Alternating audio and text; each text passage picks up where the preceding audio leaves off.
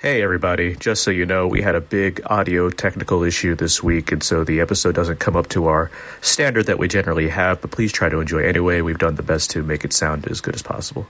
Hello, this is Guillermo del Toro, and you're listening to Out Now Podcast. Hello.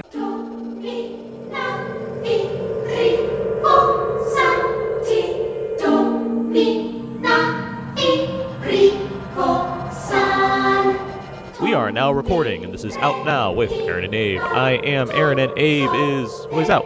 He's just too scared. Out Now is a film podcast where Abe and I discuss new movies weekly. We cover some various movie topics, jump into a mostly spoiler-free review, then jump back to other movie topics. This is episode 356, and this week we're talking Us, the new feature from director Jordan Peele. And joining us tonight to talk Us, we have, from Cal State Fullerton, currently tethered to his desk, is Professor Mike Dillon. What is happening?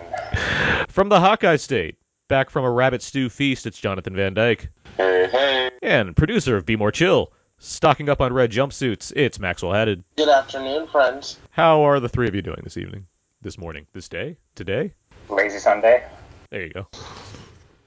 I don't plan on getting out of bed for a while. Hey, Aaron, have you seen a movie called Alita: Battle Angel? Spend 2.5 hours discussing it with me. I think we did that already. Oh, I was there. Well, yeah, no, good to have you back. Good to have all of you back. Yeah, no, I think I'm excited to talk about this movie. There's a lot to go over, I think, and yeah, we got plenty going on. So let's get to some show notes first up. iTunes reviews and ratings, you get those. Helps out our show, helps other people find our show. If you want to log on to iTunes, search for Out Now with Aaron and Abe. You can do just that. You can give us a rating and review, and you can see all of the episodes that we have available. We have lots and lots of episodes, including our brand new commentary track for The Matrix. We talked all about The Matrix, the first Matrix from '99, in honor of its 20th anniversary that's coming up in about a week. And yeah, that was a lot of fun to record. So that's up there on iTunes along with all the other shows, which we are happy to put up there. So yeah, give us a rating and review. That'd be great. And yeah, that's it for show. Actually, no, I'll point this out. It's almost April, which means we're almost at Avengers, which means that summer is almost here, which means that the annual summer movie gamble is coming, which always a lot of fun. But yes, it's a Giants competition, more important than March Madness. As far as I'm concerned. So yeah, that's going to be something to put together. But yeah, that's coming soon. And okay, let's move on now. Let's get to know everybody. We ask each other a question or two. Try to set the tone for the podcast, and better get to know everybody. Know everybody. Oh, Mike's getting it. but I think I made it worse. No, yeah. You gonna start echoing random words. You jumped in. That's what's key. I have a question for you guys. Do you want a boat? Is a boat something that you want? Yes, of course. A boat's like, a signifier that you've got your life together. There's an old saying to the effect of the two best days in the life of a boat owner are the day he or she buys the boat and the day he or she sells the boat. By all accounts, owning a boat is just a disaster of maintenance fees and staffing and costs. So no, I do not want a boat. I will borrow my friend's boats if I want to go on a boat. Yeah, I don't want a boat. I also don't like the being obliged to live near it. Well, not everyone lives near their boat. Yeah. Oh, well, I'd have to make time and the energy and the effort to go and be on the boat. Oh yeah, that's true. I did not expect the anti-boat sentiment.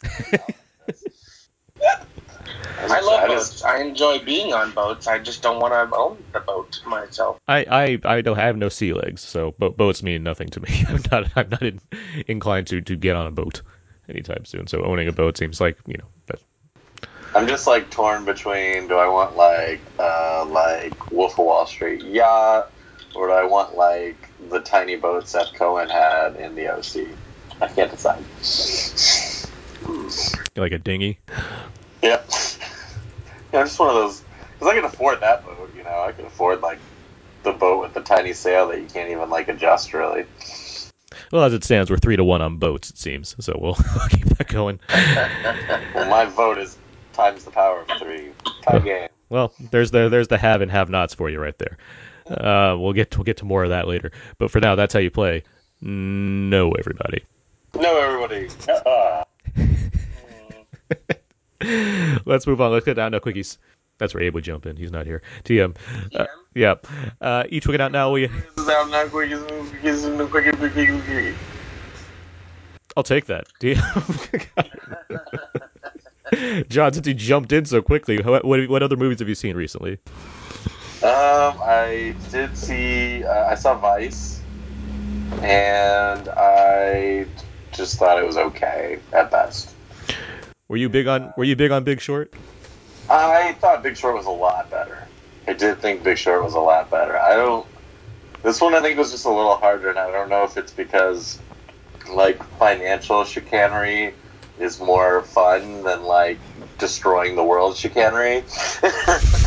And that I don't know if the politics overwhelmed this one for me, or if it just didn't quite have the same zip, or it was harder to kind of get that satirical zip to something, like I said, kind of as heavy as war. I think it's a combination of all those things, but yeah, I hear what you're saying. Yeah, so this one this is the, I don't know, I think I'm also kind of burnt out on like the bad people Scorsese stylization biopic now. Like I watched like the Tanya Harding one a while back too, and I thought that was trash. And like, I think I've already been out on like biodocs in general, and I think now even the like stylized, we're trying to make it funny one is kind of wearing thin on me a little bit. Otherwise, I watched a documentary I enjoyed a lot called Kusama Infinity. Oh, okay. I'm going to Japan on Tuesday, actually, and she's one of my favorite artists, Yayoi Kusama. And that's kind of just a fun, if you want to see, like, kind of, it's interesting because it curbs an artist who came here in the, I believe, the 70s or 60s, was kind of around that Andy Warhol scene, but because maybe she was a woman, didn't quite get the attention she deserved then. But of course, she just turned 90 this week, and is considered maybe the like biggest artist in the world right now.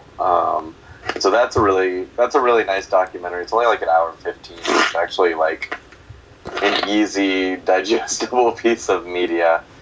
Otherwise, I saw the Green Book finally, and I feel like it like was exactly what I expected, which was like a nice enough movie that if you like shine a harsh light on it, it can kind of fall apart a little bit in the social discourse. All right.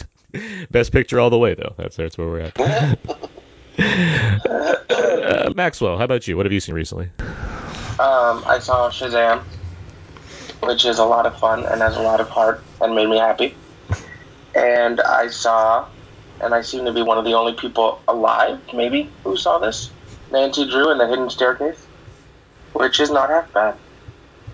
I feel like if it had been marketed better, there'd be a lot of young girls who could be very empowered by it. Did that hit theaters? So it was last weekend. It hit theaters. They haven't even been reporting box office numbers, so I'm sort of confused by the entire methodology behind its release. I don't know. I'm confused. It's not bad. That seems so strange. Like a Nancy Drew movie, it seems like you kind of. I mean, there's like a giant Dora the Explorer movie coming out there. So wouldn't you like put the same kind of effort behind that? Ellen DeGeneres is like the executive producer of this, so she was pimping it on our show a little bit, but I just don't understand why it wasn't marketed better. Because again, I feel like it would be a good movie for young girls to see because it has a lot of empowering messages and it has a good lesson and it's pretty harmless and has a decent mystery. And Sophia Lillis is really charming in the lead role. So, yeah. All right. Mike, how about you? What have you seen recently? I've actually been avoiding the mainstream stuff all month. I saw The Mustang, which is pretty great, very affecting, and kind of everything you want from a small indie film, focused on intimate human drama. It's not a perfect film by any means. It has a subplot. I don't know if you guys have seen it. I have. Subplot. Yeah, I won't go into the details, but it really doesn't work and doesn't amount to much. It kind of wonder if it'd be better if they just dropped it entirely. But otherwise, it's pretty great. Also saw Ash's Purest White, which is the new film by Jia Zhangke. It's pretty wonderful too. Particularly if you're already familiar with this director, who's kind of widely acclaimed as one of the great world cinema auteurs around today. So if you're already partial to this stuff, I think you wouldn't be disappointed. But really, there's only one film I'm talking about this entire month, and it's Gaspar Noé's Climax, which is my favorite film of the year so far. I've seen it multiple times, and it's completely bananas. If people know his work, it's weird to say this, but it's actually the more restrained. Yeah, it's the most accessible of his movies. Yeah, of his other stuff, particularly like Irreversible, which is still his most acclaimed / controversial / despised film. Infamous seems like the best word for it. Infamous is a good word. But from the Climax, from a visual standpoint, from a technical standpoint, it's completely compelling. And I thought, I don't like saying this because it's so pretentious and cliched, but it's not a film you watch so much as a film you experience.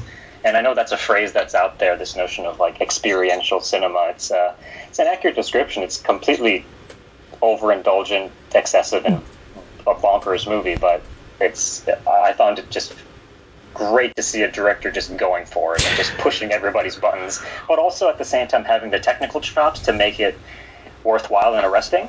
So for me, it would have to be a pretty phenomenal rest of the year to knock this one off my top 10 list in December. I loved it. It's neat you say overindulgent, where I don't disagree. At the same time, it's mainly because of its technical ability, like what he's doing with the camera. And I feel like that's no different than saying a film's indulgent because of its screenplay for having characters like speak in a very stylistic manner or what have you, where you could assign that, but we're so used to criticizing more story and character than we are necessarily like visual motifs or whatnot. And this one's just one that really dials down the idea of character and story to a point. I mean, it's pretty straightforward and just overdoes it on, not over, but it goes hardcore into what he's known for, which is using his camera in a wild variety of ways. Although it's not just the camera movements, it's entirely about this group of people who are just, kind of propelling their bodies left and right through dance and through... I mean, they're trippy, yeah. No, even before that, just from the very beginning, it's all about kind of an excess of spirit and power and emotion, and then it starts getting weird and horrific as the story turns into something else. But so I think... Yeah, I'm not saying he's not going for a mood, for sure. I don't disagree there. Yeah, excess is kind of an apt description of it, even while I don't mean that as a negative thing. It's kind of the kind of governing philosophy of the movie.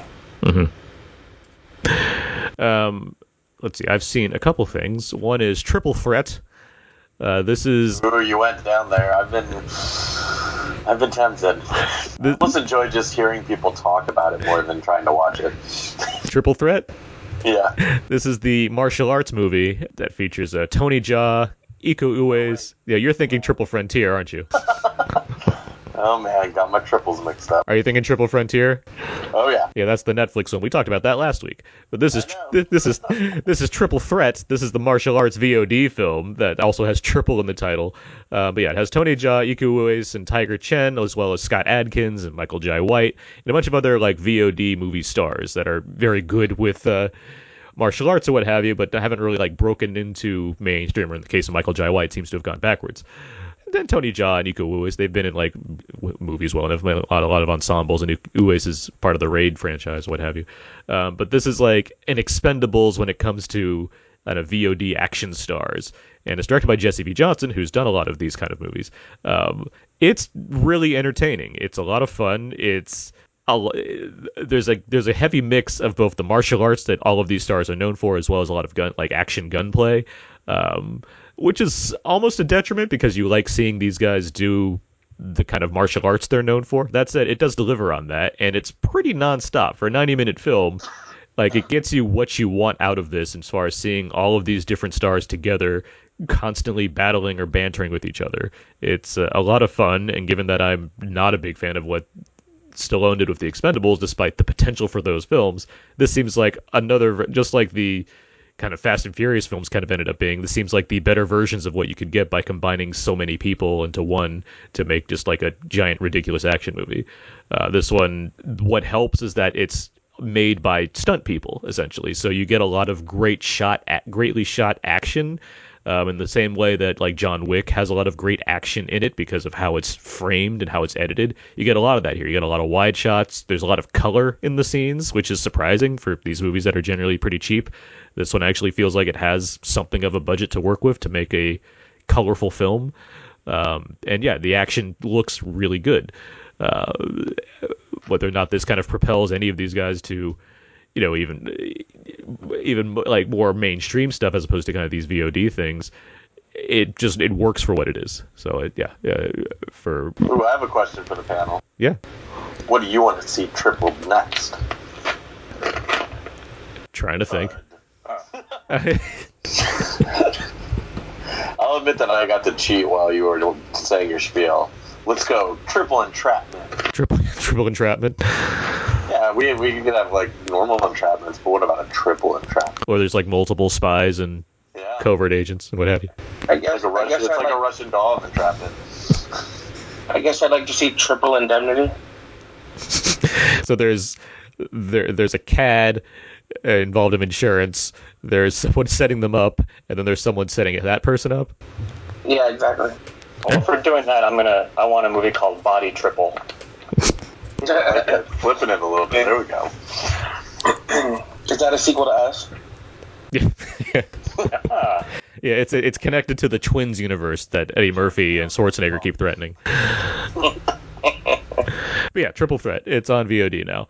I saw this like a month back at this point, but it finally came out this weekend. Hotel Mumbai, which is kind of just as much a horror movie as Us is, as far as the intensity of what you're getting. It's based off the real attacks that happened in Mumbai back in 2008.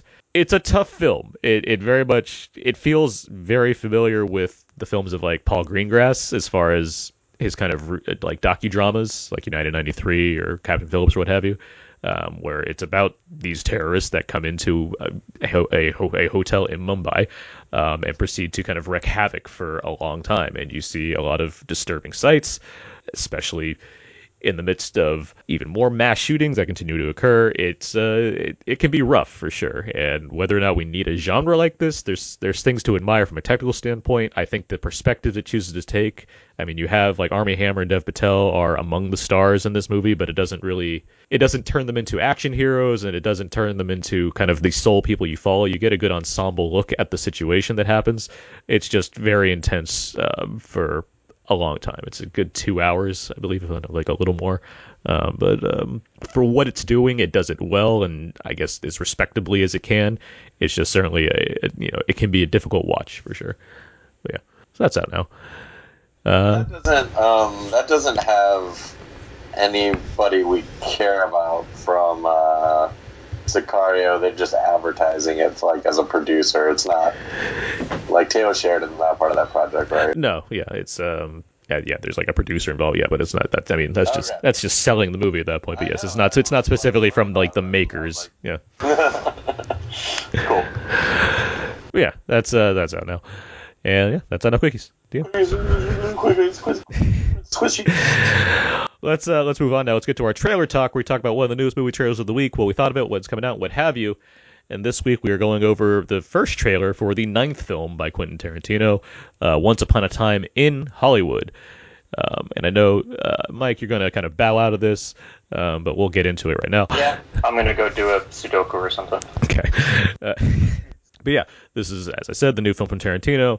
It features Leonardo DiCaprio, Brad Pitt, Margot Robbie, and Al Pacino, a bunch of other people. It's set in the 60s during the time of Charles Manson's murders, although you need to know that in advance if you want to get that from this trailer. But with that said, Maxwell, start with you. What do you think of the trailer for this movie? Considering it's 90 seconds, it's a good trailer. I think what it does most effectively is set the tone. It looks a little silly, a little funny. The costumes are on point. It has me excited for the movie, which I would be anyways, because it's a new Tarantino film. But that little last gag at the end has had me giggling for days. John, how about you? I would say if it wasn't the people involved with it, I'd probably be less interested in the trailer, just because it is kind of one of these look back, stylized American Hustle type feels to it. But yeah, I mean, it's Tarantino. It looks like Leo and Brad are gonna have some fun with it, and of course, yeah, that last scene is already like a meme blowing up my timelines and social media with ways they can use that Leo ear whisper scene. So I'm intrigued. I'm actually intrigued too.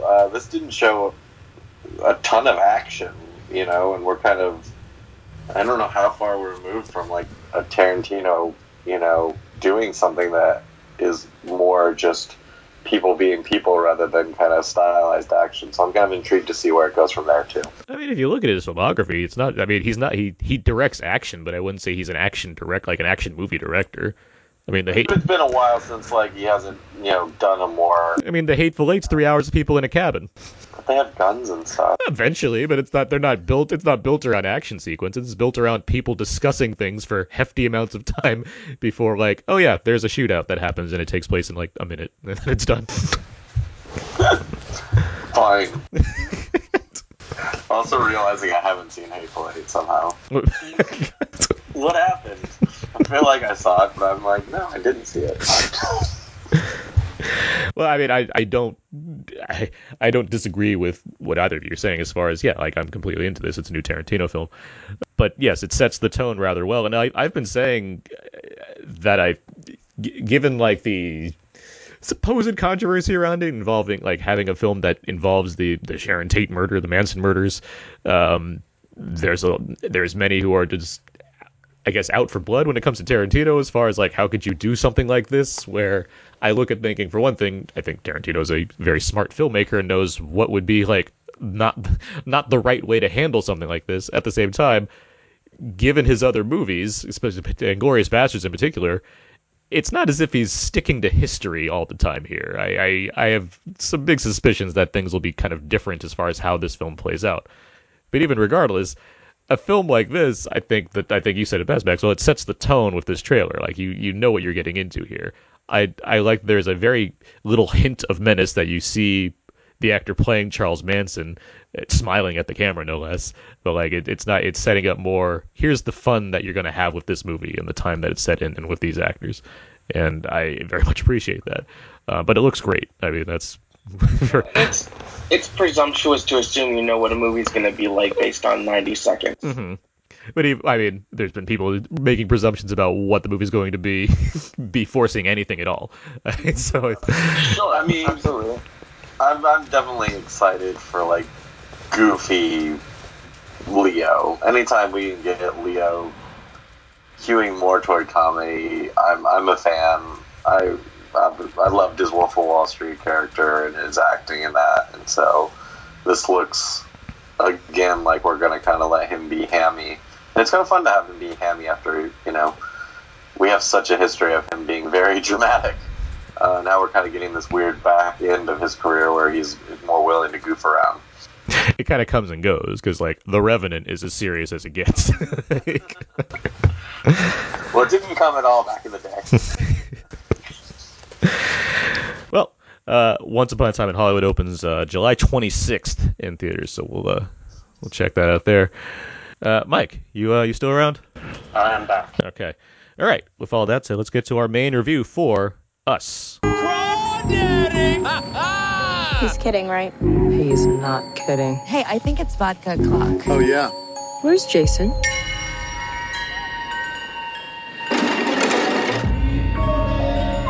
Jason! Where were you? I didn't know if you were lost. Stick with me, and I'll keep you safe.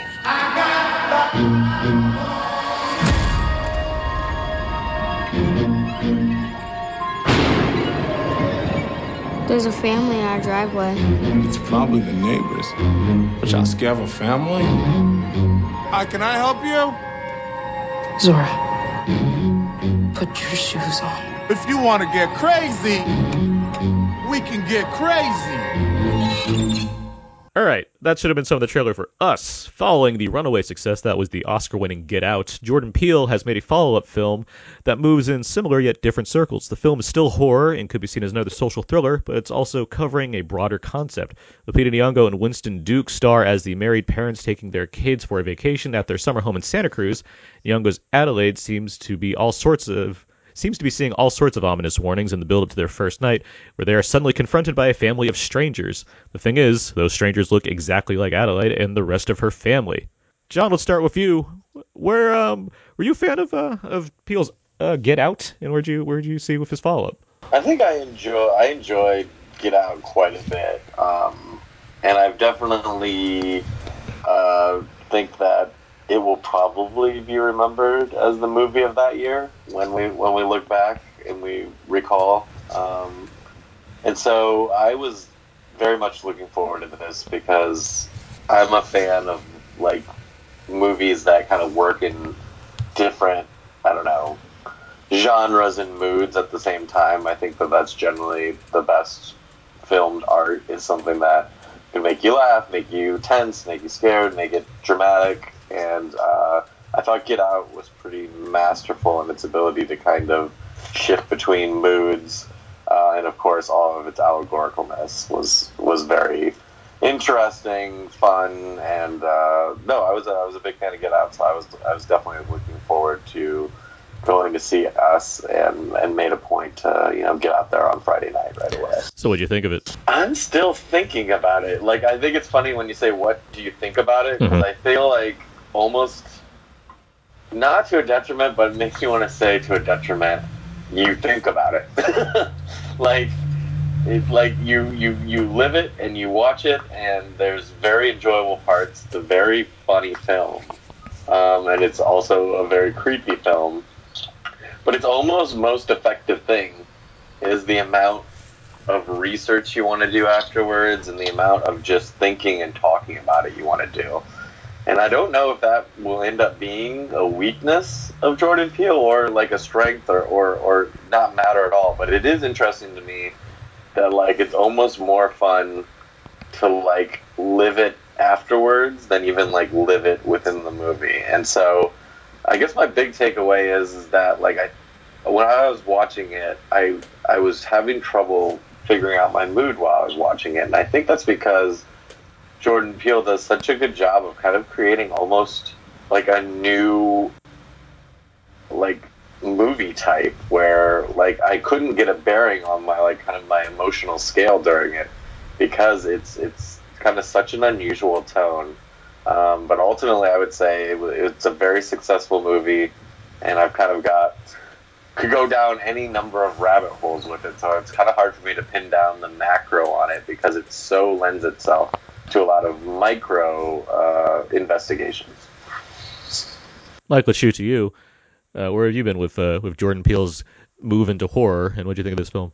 I'm going to echo a lot of what was just said. I think, we've had this conversation a couple times on the podcast, this expressing fascination about comedians who turn to horror, and we've had some theories on how that relationship works, because both genres are about setup and payoff, and you need a sense of timing, and Jordan Peele, even when he's working in the horror genre, there's a playfulness to him, and his films kind of very deftly weave social commentary with just well executed horror with comedy beats.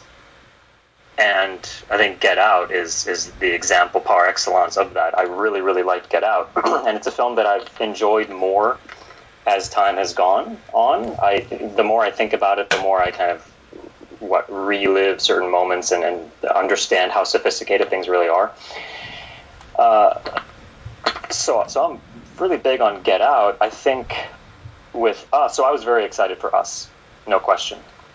And it's definitely not the lightning bolt that Get Out was, I feel. I think as I've been thinking it over, I've been inclined to divide Us into two registers, right? The first, there's a larger vision for the film, which is packed with metaphors and big thematic ideas.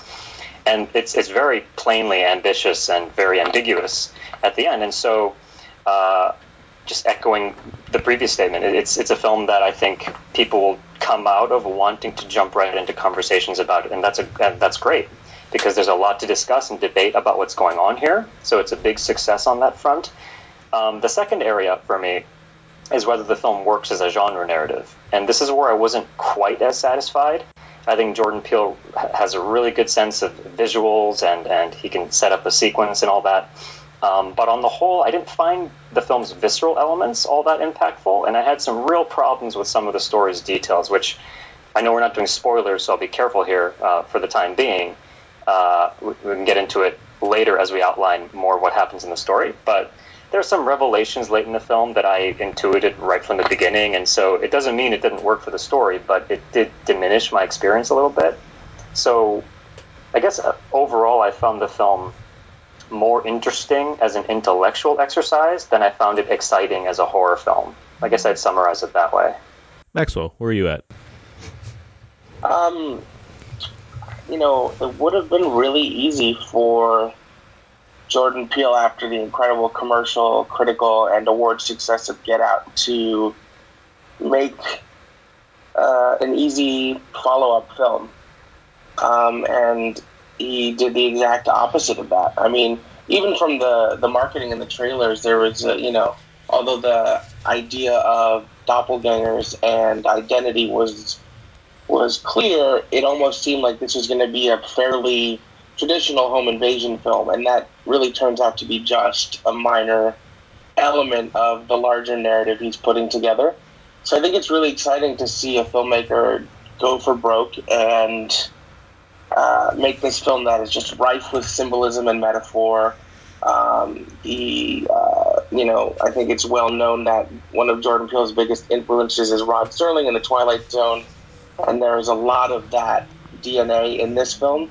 But there are definitely two disparate elements at play here. There's the more traditional horror film with elements of comedy, and there's the scares and the violence and that home invasion element that the trailer promises. And there's this whole other thing that I found so intellectually engaging and worthy of discussion and analysis that has had me just had my mind racing for days since I saw this film. So it's interesting when you have something that works on one level and works on another level, and the question of, is it a satisfying piece of cinema? For me, it was, and I think it was also helped by just having a terrifically engaged audience. When you see a movie opening day in Times Square, New York, with a sold-out crowd, with diverse people who are really into it, it made it all the more exciting. So it does work on multiple levels, and it has had my mind racing. So I thoroughly enjoyed the film, but I could see where there would be some disconnect for some people, as it does really require afterthought, which is exciting, and not what you typically get from horror films that are playing in 3,000 screens. I'll note that as we kind of carry on this discussion that we are going to go into spoilers as much as we need to after we kind of wrap up my general thoughts here, so we're not going to kind of hold back on certain specifics. So if you haven't seen Us, keep that in mind. But yeah, I guess I agree with what everyone is kind of coming at. I think everyone knows my stance on Get Out at this point, because I was a big fan of the film. It was on my top 10 of that year, what have you. So no need to kind of reiterate over that. Us, I was very much looking forward to. I wanted to see what Peele would do following up Get Out, and I do like that he takes kind of this pivot towards being even more unconventional while still working with some kind of iconic horror imagery as far as setting up something that's going to have a kind of a lasting value, just from the kind of character design alone when it comes to the doppelgangers.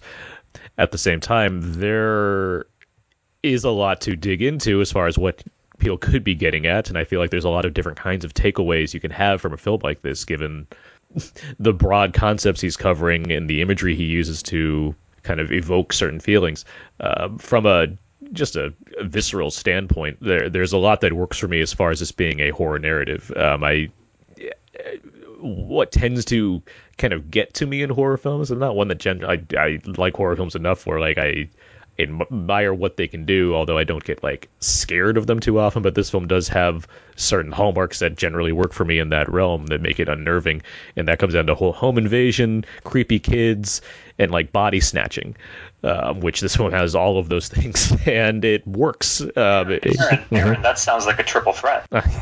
Yes, exactly. Yeah. Now you're getting it. But so using those elements, I wouldn't say I was like on the edge of my seat. Like it didn't work as a kind of nonstop horror ride, but I was certainly moved in certain ways by how it was trying to approach its story, which has so much else going on. By subverting some expectations, I was very much impressed. I mean, I didn't expect it not to be like funny, but there's certainly a lot of dark humor here. But I did like how Peele seems to have he has a bigger budget with this those versus Get Out. Like it's somewhere around like 20, where Get Out was like 5, if not less. And so you can see him working with that to make a bigger experience. The film feels more expansive. There's a bigger show of kind of his technical prowess as far as what he's putting on screen, what he's doing with the camera, how he's showing off what else he can do beyond just kind of capture a mood or a moment. And there's a lot there that I really admire. And I think that we'll get to this as well. But what I think really helps this film out is the performances are fantastic all around. Like Nyong'o has a tremendous performance as two different roles, but you also have Winston Duke and the actors playing the children who are equal. They're very good as well. There's a lot for everyone to do in this film just by nature of everyone having a doppelganger character to work with. I admire the film's choice to kind of be a movie, and by that I mean it's not.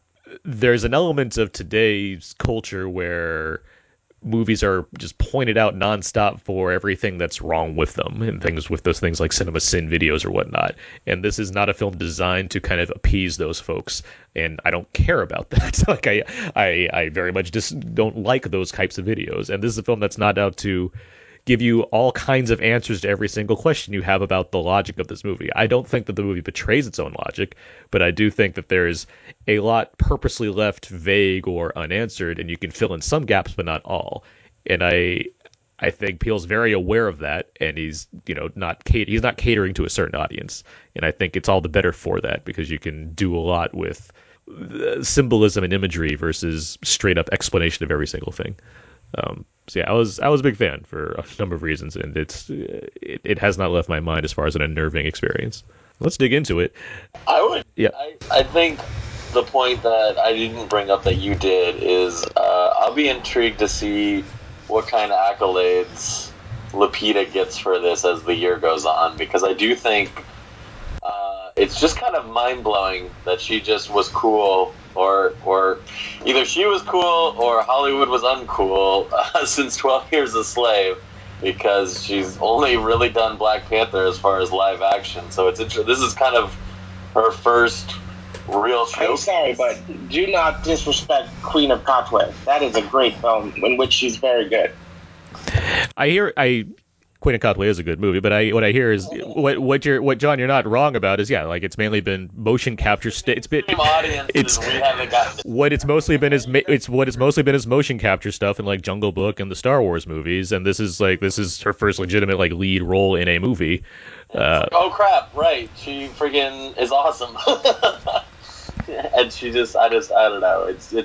It's kind of crazy because she was marked for so much, and then she kind of has been, in the background. So, and this is just such a great showcase for her. I think looking at the trailers, I don't know, I did not realize how much the doppelganger acting would come into play.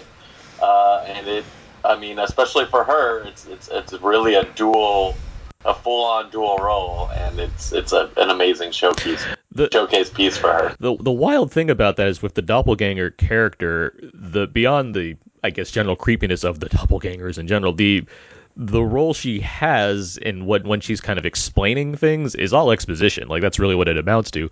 But it's never not compelling between like the voice that's being used for it and what's being like how it's being explained and how it's framed, particularly there's just excellent use of split diopter. Every time I see in a film, I get excited. There's a lot there that works, and I think makes it into this. I mean, one half of a very good performance. I mean, it's no getting into accolade type talk is it's foolhardy at this point, just because for one thing it's March, and another like if Colette's not going to get nominated for like Hereditary, I just it's hard to kind of guess at this point if the Academy's like, yeah, you know what, horror's in this year. Like it just kind of, I mean, 2 years ago Kaluuya got in, so what do I know? But at the same time, I guess just what I say is it's fun to see a really good actor get to flex in what is, I mean, by all box office accounts, going to be a large mainstream hit, and it's just really good casting. I mean, Winston Duke, like we've seen him as this big, powerful guy, and then he gets to be the goofy dad in this one.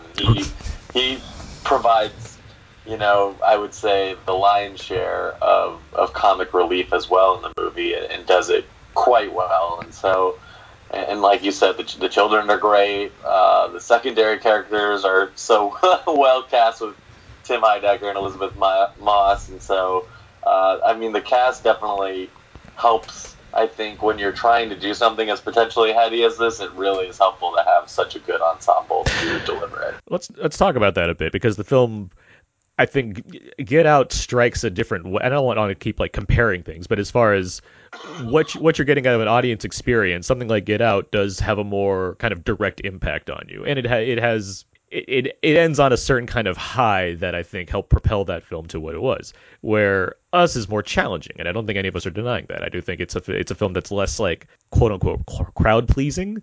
It is way more heady. It has a lot more to kind of consider and think about, and even by the end, there's a triumph that occurs, but there's still there's self-doubt you could have in what's taken place and who you're still following and what have you. Do you see what I'm saying with that? Does that resonate?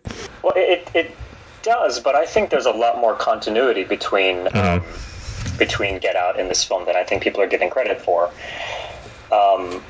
Like for one thing, well, I mean, it's hard to jump right in without kind of discussing where we agree or disagree about how to interpret the film. So maybe that comment, but yeah, there are certain important sort of symbolic or allegorical values to us that we probably need to get on the table before we start to have our sort of... Okay, then let's proceed to do that.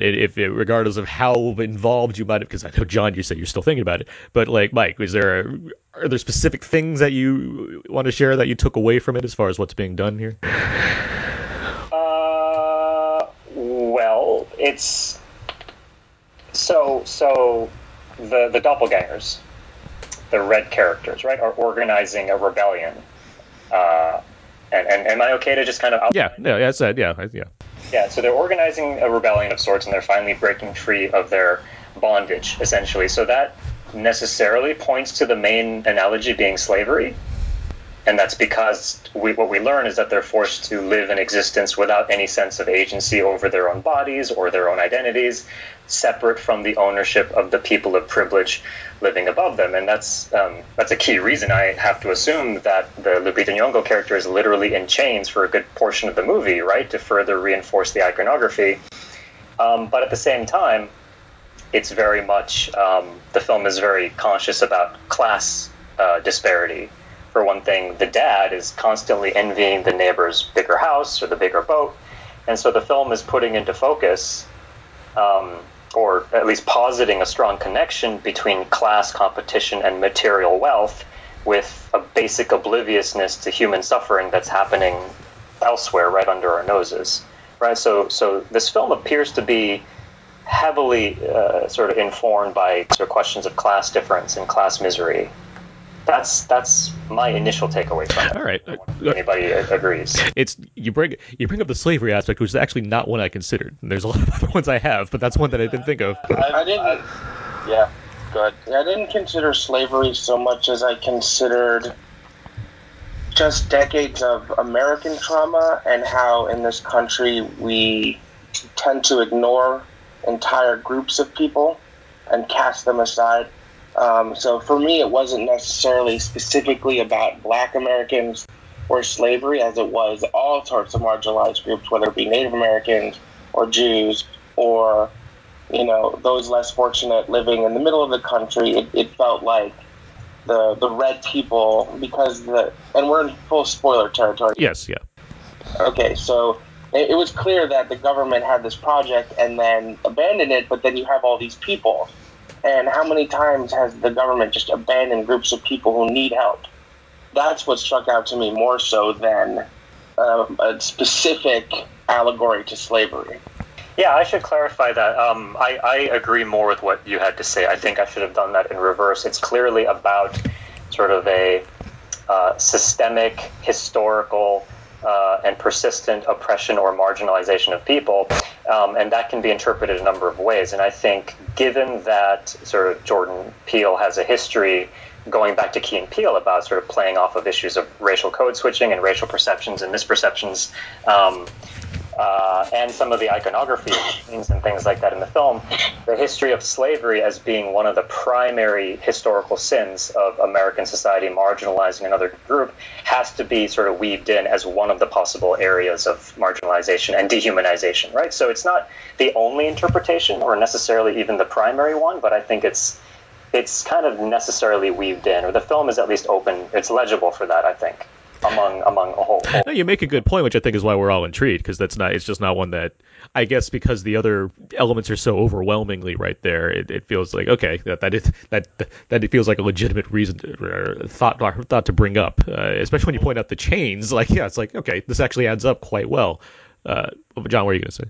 Well, I was going to say, we're in full spoilers. I think, to me, the ending is what, I think a lot of that doesn't work until the ending almost, where it's just very fascinating. The mood and the emotional plane that the ending is on is just really unsettling and weird. When you say the ending, do you mean like just like final shot territory, or just like by the third act in general? Or yes, third act. Okay. And what Adelaide, ends up doing toward the end, because that's kind of the cherry on top of a lot of the allegory is, what do we gain, what do we lose when we try to switch between these classes, these situations, these bonds, etc. And I think that's kind of its most effective is kind of, and the acting, I think, lends itself to kind of the really finishing all these at least finishing emotionally all the difficult questions that are being asked. Maybe we don't know precisely what is being alluded to, but I think you definitely get. I think that's left open on purpose. The emotion he wants to at the end as to what we're supposed to feel about it. Oh, for sure, because it ends on two notes. I mean, you get one that's more intimate because you're focused directly on certain characters, and then you get a broader examination of, okay, this is what's going on, and there's not even a resolution to that broader perspective. It's just like, yep, this is happening. That's which is kind of wild. There is a kind of deconstruction of America going on by the end of this movie. Well, if you take an even more simplistic view of it as just like the haves and the have-nots, and what I find most interesting about that is we've all beat around the bush here a little bit, and that the final few minutes has this big twist that I think one of you, I don't know who it was, alluded to intuiting it earlier on in the film, and certainly when you look back, the hints are there. It's not one of those twists that doesn't add up. It makes perfect sense.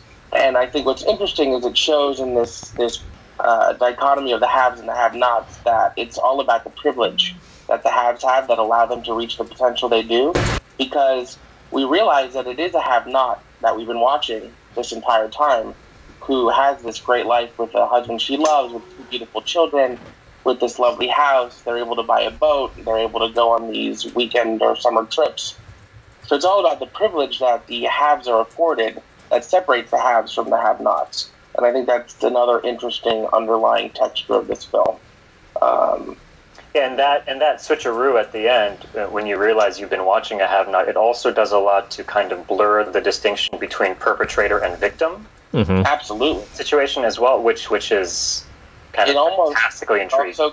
It almost gives me empathy towards the red people. Oh, it certainly does. I mean, there's, in particular with Red is the version, the other version of Nyong'o's character. That's like the name of the character. I mean, you get a sense that like they're all a certain way before she helps plan this uprising.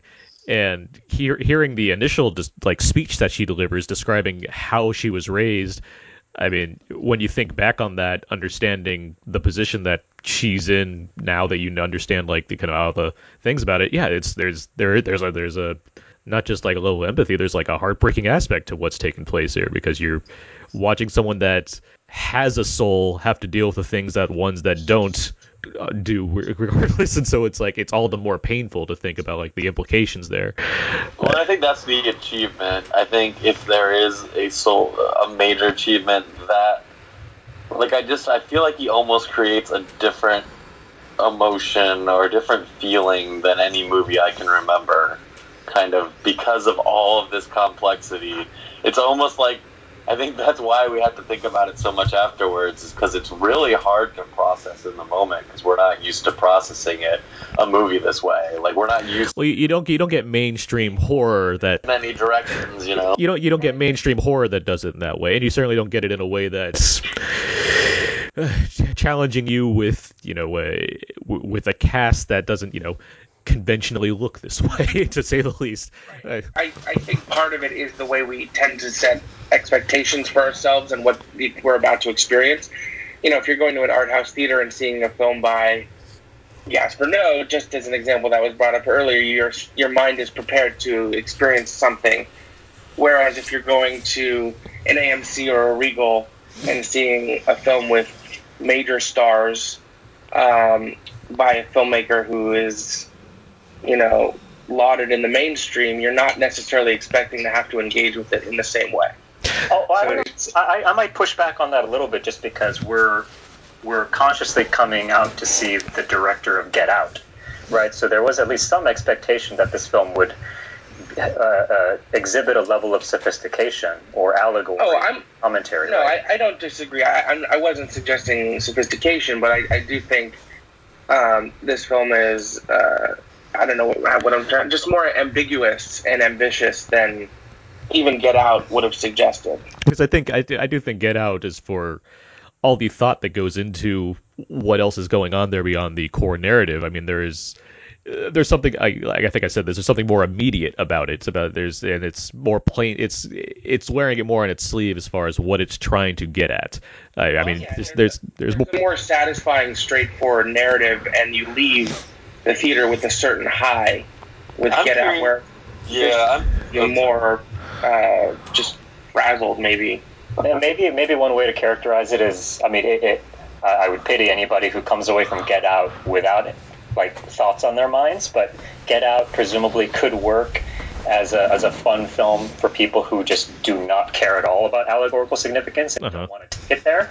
It works as a straight up narrative, whereas Us, you're going to end up being really confused and scratching your head if you aren't sort of watching it on that register, right? You need to really be prepared. I mean, I do think that if you just look at it as it is, yes. I mean, you're denying yourself from getting a kind of further enjoyment out of what Peele's cooked up here. But I do think it gives you an A to B to C narrative that you can be presented with, as far as like this happened, these people showed up, we dealt with it, and also this happened. Like, I mean, it's there, but I think it's not as. I mean, this movie's almost 2 hours long compared to Get Out, which is kind of a lean 100 minutes, I believe. Like it's less straightforward as far as something more traditional that you see when it comes to kind of a home invasion type film that takes even broader turns.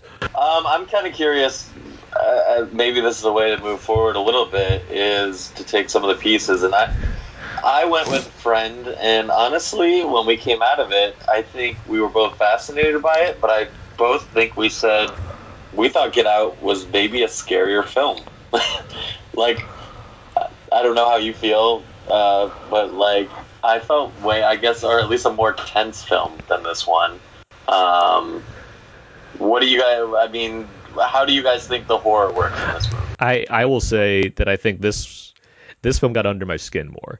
I feel like for me, Get Out, because the situations, regardless of like the end and like the ultimate thing going on as far as what this family was doing, I do think that the way the slights that a black man is dealing with among that family and amongst the people around him, those are things that to me are more relatable for obvious reasons.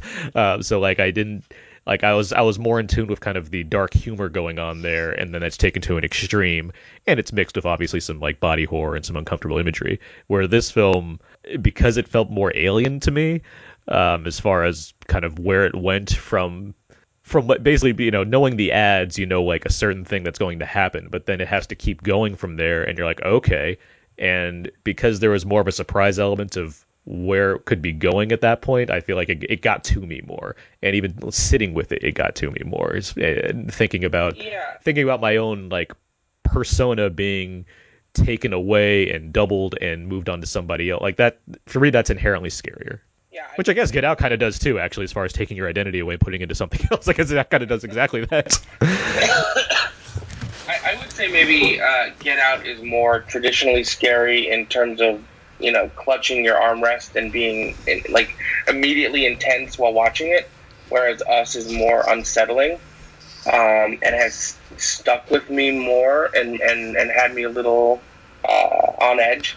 And I will say the imagery of the son's doppelganger, who I believe is called Pluto, with that mask and the way he moves, that to me is scarier than anything in Get Out. I would say that the son and the daughter are both scary in this movie. Yeah, they're both really scary. It's been a long trope before that children are scary, and these children are really scary. And to get into it, just a little bit with that. I'm sorry, it was just a pause. Like as far as scary children go, you don't see scary black children very often in a movie, and I do think that's something that's not like there's no negative there. It's just something that you honestly just don't see in horror all that much, and I do think the way he approaches it is very effective. And both of these young actors are just fantastic. Even just their facial expressions. Mm-hmm. And their physicality are terrific. Major accolades to both of them, I think, are due. Yeah, and both as the regular and the doppelganger. Yeah, I mean, every actor all of the main actors in this movie to a certain point. I mean, Lupita the most presently and clearly, but they're all playing two roles. And although the majority of the doppelgangers are not verbal, it's the physicality that's super impressive. I mean, Winston Duke, just, when the two of them are standing next to each other, intellectually you can recognize that it's the same person, but just the way he carries himself, his shoulders, his hands, the way he moves, is so different. I can't imagine that was easy to pull off, especially when you're not acting opposite anyone, because you'd have to film it once and then film it again playing the opposite side. I have a question, actually, in terms of your audience experience. So when Winston Duke's doppelganger or Tim Heidecker's doppelganger was sort of screaming, did you find that funny? Did your audience find that funny? Was there laughter? There was some chuckles. I don't recall, not at that moment. I think it's more the nervousness of the situation as opposed to it being implied as something. I don't think you're saying that either, but I think the kind of just the reaction you're getting is like, I don't understand what this is, but like that kind of reaction. I was gonna say my crowd laughed at all the comedy cues, but I would say much for us is much different than Get Out, where there wasn't a lot of like nervous or gasps, or like the other side didn't hit my audience as viscerally as Get Out did, as I recall. I think the biggest gasp might have come when you realize there are more doppelgangers, like because it builds up to it. Like you end like a point in the movie where it's like, okay, the main family has seemingly gotten away for now. So then we cut to Moss and Heidecker's family, and it's like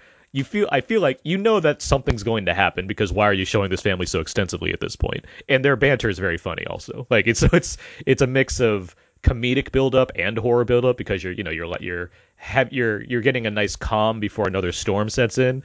So by the time it does, and the first people they attack is the daughters, it's like, oh, this is the kind of that, and that became the biggest gasp, I think, in the because it's like that whole scene is an exemplary horror set piece with the use of the Beach Boys and the intensity. That's a really terrific scene. And Elizabeth Moss really is fantastic in her dual roles. When she's like in the mirror putting on the makeup, that was chilling. That's a good point to point out the music. Michael Abels, the score is terrific in this thing. The theme is memorable for one thing, and the kind of the way it's utilized throughout, I think, is handled incredibly well. It doesn't rely on there's maybe a jump or two, but they're earned, but it's not a film that relies on that, let alone stings on the score to really emphasize it. Like it helps create the atmosphere throughout this film. And no, go ahead. Oh, sorry. So, since we're talking about whether the scares are effective, I think it's all very nicely executed.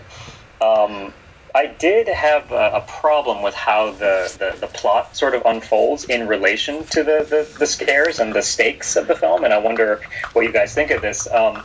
This was my biggest distraction for me, is that, like, I'm sure you'd agree, it's not a problem if a movie is really out there or fantastical, but you do have to sort of follow the rules of your own universe. And I think Aaron alluded to this earlier. You were saying that the movie's very content not to sort of wrap everything up and explain everything away, which is one of its strengths. It's happy to stay ambiguous. But I think the film is also really fast and loose in presenting the nature of the threat. I found it wildly inconsistent about whether these doppelgangers are here to kill us and usurp us and replace the original family, or if they've just come to terrorize them in a sort of funny game style home invasion scenario. It's also are you playing around with them, or are you here to kill them? Well, I don't. Family is dispatched immediately. Well, I think the difference is, because I hear what you're saying. I don't think it plays plastic. I think the key is that the Wilson family, Nyong'o and Duke and everybody, like, Red is in control of that one, and she's the one with the soul. She's the one that's been replaced in this scenario, and she's been planning this, and she's the one that has seemingly, because she's different than the others, has informed the rest of her group, her unit, to act a certain way. I hear what you're saying. Because she is the leader of the revolution, she's got sort of a different stake in the situation. But I think the inconsistencies don't end there for me. So there's this thing of whether the doppelgangers necessarily mimic the behavior of the family members. There's the little boy doppelganger. They're able to dispatch that character because he's compelled to mimic behavior. So there are times when they always do, and there's times where they don't. There's also another, if I can give you an obvious example to me, it's the scene that involves there's a neighbor when the doppelganger daughter is like playing hide and seek on the car, and the neighbor comes out and he doesn't know what's happening, and he says, "Hey, what's the big idea?" And he gets murdered. Now, this happens relatively early, and we don't know the full extent of the crisis. But once we do and realize everybody has a doppelganger, it doesn't make sense to me that this neighbor character would be murdered in this way by the daughter doppelganger when he should have had a doppelganger coming out for him to begin with. And so, I mean, it's a variable, I think. What? Is the daughter permitted to just kill someone who's not her immediate doppelganger? I mean, the way it's described later on when they're on the news, they describe it as like people just come up and just start stabbing everybody. Like, it doesn't seem like there's no mention of the fact that they look like each other. Like, I don't know if there's I think it's vague enough. I hear what you're saying. I don't think the film betrays its own logic, honestly. I think in terms of like the mimicry stuff, I think it's a battle between the kind of trance that these doppelgangers are stuck in versus the kind of instructions or free will that Red has allowed them to have.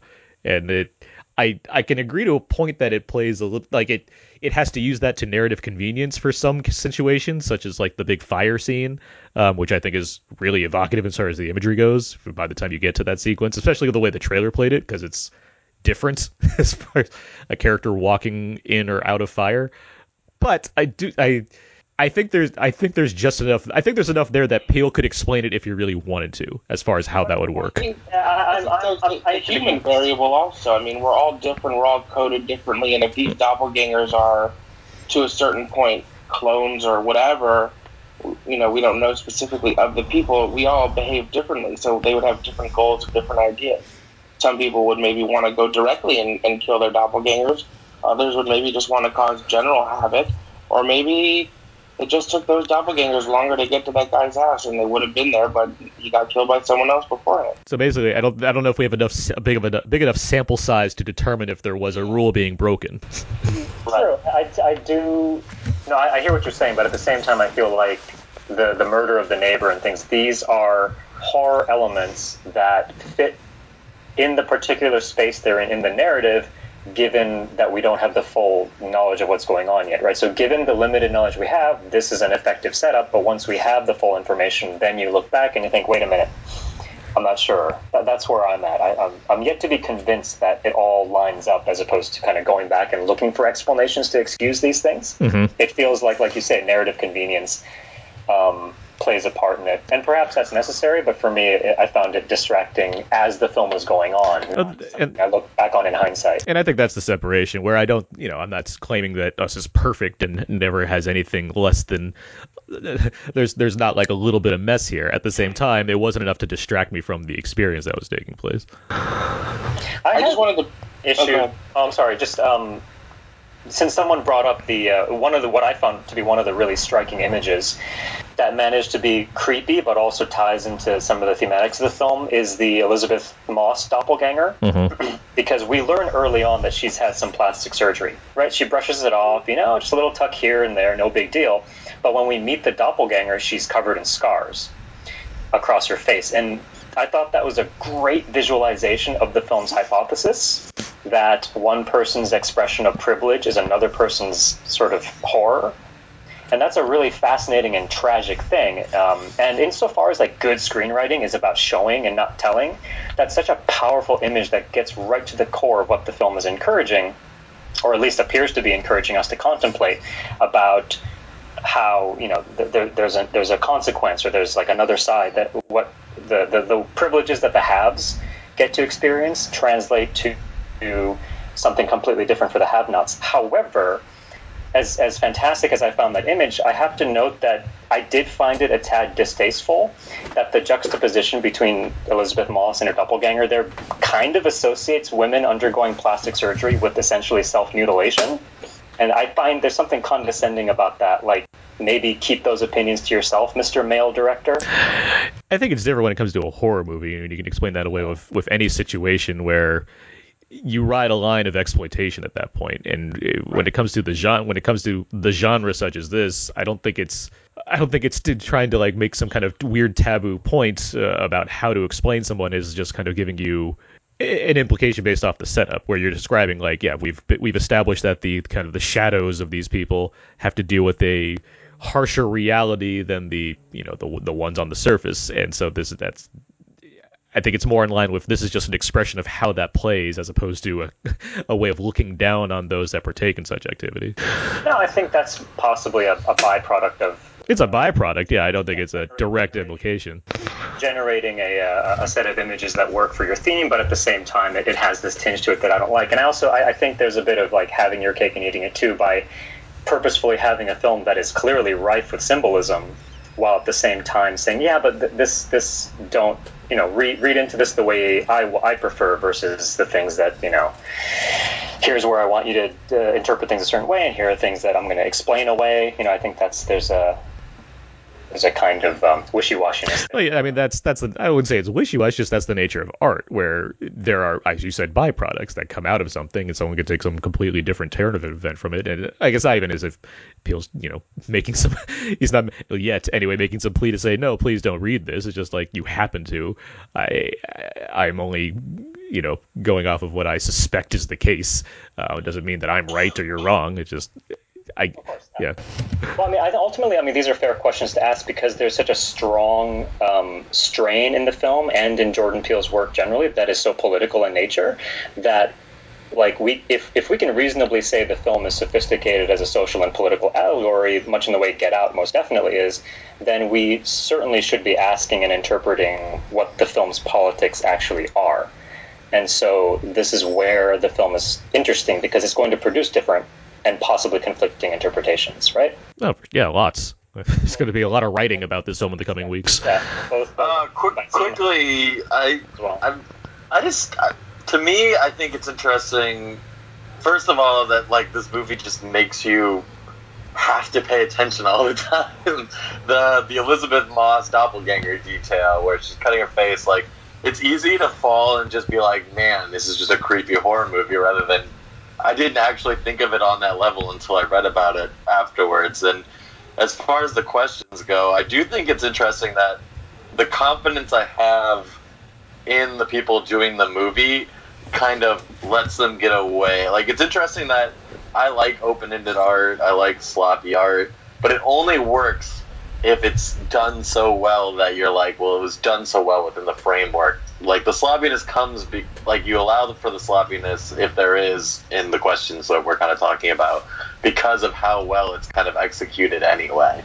So, can I bring up another strain here? So, it's important to note that it's implied this is happening in America, right? But it's not a global uprising. Uh-huh. Is that clear? I think it's clear. I think it's very specific. That's what I kind of, one of my favorite, like, kind of lingering questions was, like, what is the extent of this? Is, like, I mean, you could interpret it that they're the only family left. I think it directly makes it very much an American thing by using, like, the Hands Across America thing, by having Red say, when she's asked, what are you people? And he says, we're Americans. I mean, and even the opening text says, in America, there are tunnels all over the place. I think it's very much directing it towards the country specifically. Right, like I said earlier, there's a very clear denotation of American trauma, of this being an inherently and explicitly American thing, and that's what Peele's going for. And as far as the literal interpretation, I mean, it's implied that it's some government thing gone wrong. Like, that's what it comes down to. Like, now, if he were to attempt a sequel, I think it'd be really fun to see how other countries react to this. Part of me feels like Europe would just be like, yeah, just blow up the country, we don't need them anyways, and that'll solve the problem. But well, so what's interesting, I mean, the film is putting out there that, like, it's a uniquely, or at least basically, American tendency to forget or turn a blind eye to, or simply be ignorant about the deep suffering and oppression going on within your own communities, right? And so, absolutely. Right, and so this is why I think the title is so significant, because the notion of quote-unquote us needs to be understood in relation to its opposing concept, which is them. And so this is where the film is so very much about othering, and which we've used phrases like marginalization, dehumanization of other people. And so this is where I think this film is very much a follow-up to Get Out.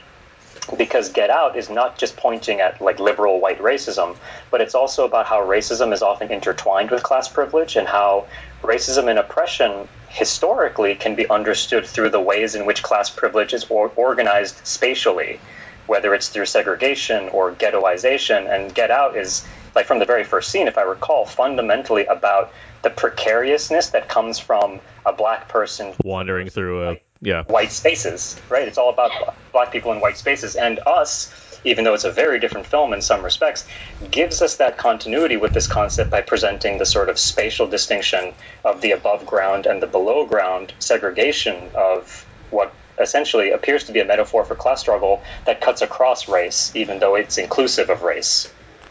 It's part of what interests me about even going into it, because it felt like it's not, and I think Peele even addresses this, it's not specifically going after racially based issues. I mean, it's there, but, like, the movie's much broader than that, and we've talked about that as far as a have or have not thing versus a, specifically race versus another.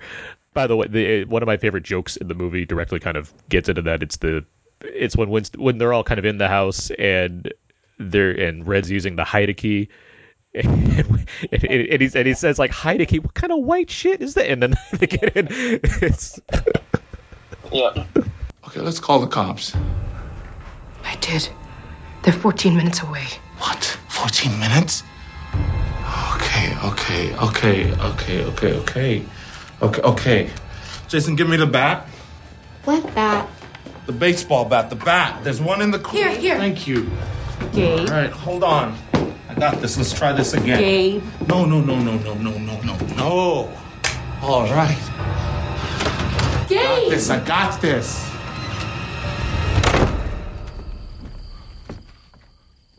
Now, I thought I already done told y'all to get off my property, okay?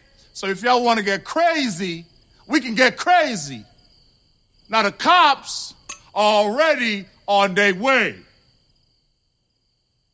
I just wanted to backtrack briefly to the music. Yeah. There's a track on the album, on the score album called Pas de Deux, which is basically a slowed down, evocative version of the music from I Got Five on It, which is used to underscore the scene where Red and Adelaide are fighting, but they're also fighting in a way that seems like they're dancing, and of course it's undercut with the flashbacks to actual dancing. Actual dancing of them as children, and that's just such a brilliant use of that song, so evocative, and I think it's so interesting that it frames their final climactic struggle as a dance, and I think that speaks to the way we as people, when we're struggling with our own demons or we're fighting with ourselves, how it's almost a dance in our head. You know, whether it's like the typical trope of like the angel on one shoulder and the demon on the other. I just think there's so many little nuggets of thought put into this, and even if it doesn't all add up 100%, it's so sophisticated in its execution. It just makes me happy to see something just swing for the fences and have all this for us to discuss. The rabbit imagery. I've been listening. Yeah, the rabbit. I mean, even if we were sort of net negative on this film, which we clearly aren't, but I think sort of we would much prefer failed projects like Us than box office successes in the realm of like The Nun, 7 days a week, right? Oh yeah, something interesting that doesn't quite work is more exciting to me than something just is like, yeah, it was average. Yeah, than product. Right. Although I'm ultimately not too clear on what the final position the film is taking. Like, is this a cautionary tale about being overwhelmed and overthrown by our societal sins? Or is it advocating for that revolution? I was left scratching my head a little bit there. I would be curious to hear kind of, I don't know how, I haven't read too many interviews, but it almost seems like he's very willing to let this movie much more, a ton more, I think, than Get Out. You're kind of allowed to figure it, to go choose your own adventure as far as your interpretations go in some ways. I don't think art needs to have answers or needs to take a side. And I think this film is almost clearly designed to allow the viewer to take away from it what they decide. Well, yeah, it's providing you are the same or going to draw the same conclusion. I mean, that's for certain as far as like what interpretation you come away with, but as far as the level of ambiguity here is much more obvious. It's more on the surface than something like Get Out is. It's not exactly framing Kaluuya's character as possibly in the wrong for what he's done. Like you come away thinking, good thing he got out of that scenario. Like you're not, right. and the kind of the things that led up to it are certainly like you understand what that is more. I mean, to the point of Peele actually changed the ending of Get Out to be what it is, so you can have a more satisfying experience. Where this film, yes, I mean it's more happy to let you kind of sit in it and come away with it in the manner that's. I mean, you mentioned Serling way earlier. I mean, yeah, it's that kind of here's a slice of this version of life, this particular portrayal of what's going on in here, and where you're coming out of the theater thinking, okay, like there's a lot. It's no mere coincidence that Peele's next project is The Twilight Zone. Like, I could very easily see this being a feature-length R-rated Twilight Zone episode, which is not at all meant to be disparaging. I think Twilight Zone is one of the greatest, works of art of our time. Barring the fact that some episodes are better than others, but it's in that framework. There's one detail in that respect, and the film's opacity and its ambiguities, which could be sort of puzzling for some, but also simultaneously what's particularly rewarding about this film, because it's so worthy of debate, and it's definitely worthy of debate. But one detail that struck me as very Twilight Zone-y is how it leaves open the possibility, right, that this is all part of a government experiment, right? That the doppelgangers were created by some unnamed force as a means to control us. So in addition to the hint of sci-fi that's in there, Get Out has a bit of that as well. It's interesting, and because it raises this question of the extent to which we're meant to view ourselves as complicit in this crisis, or if there are unseen levers of power that maybe makes us not fully responsible for what's happening, because if that's the case, then we're basically all just trapped in the Matrix, right? The 20-year anniversary. So I'm not sure.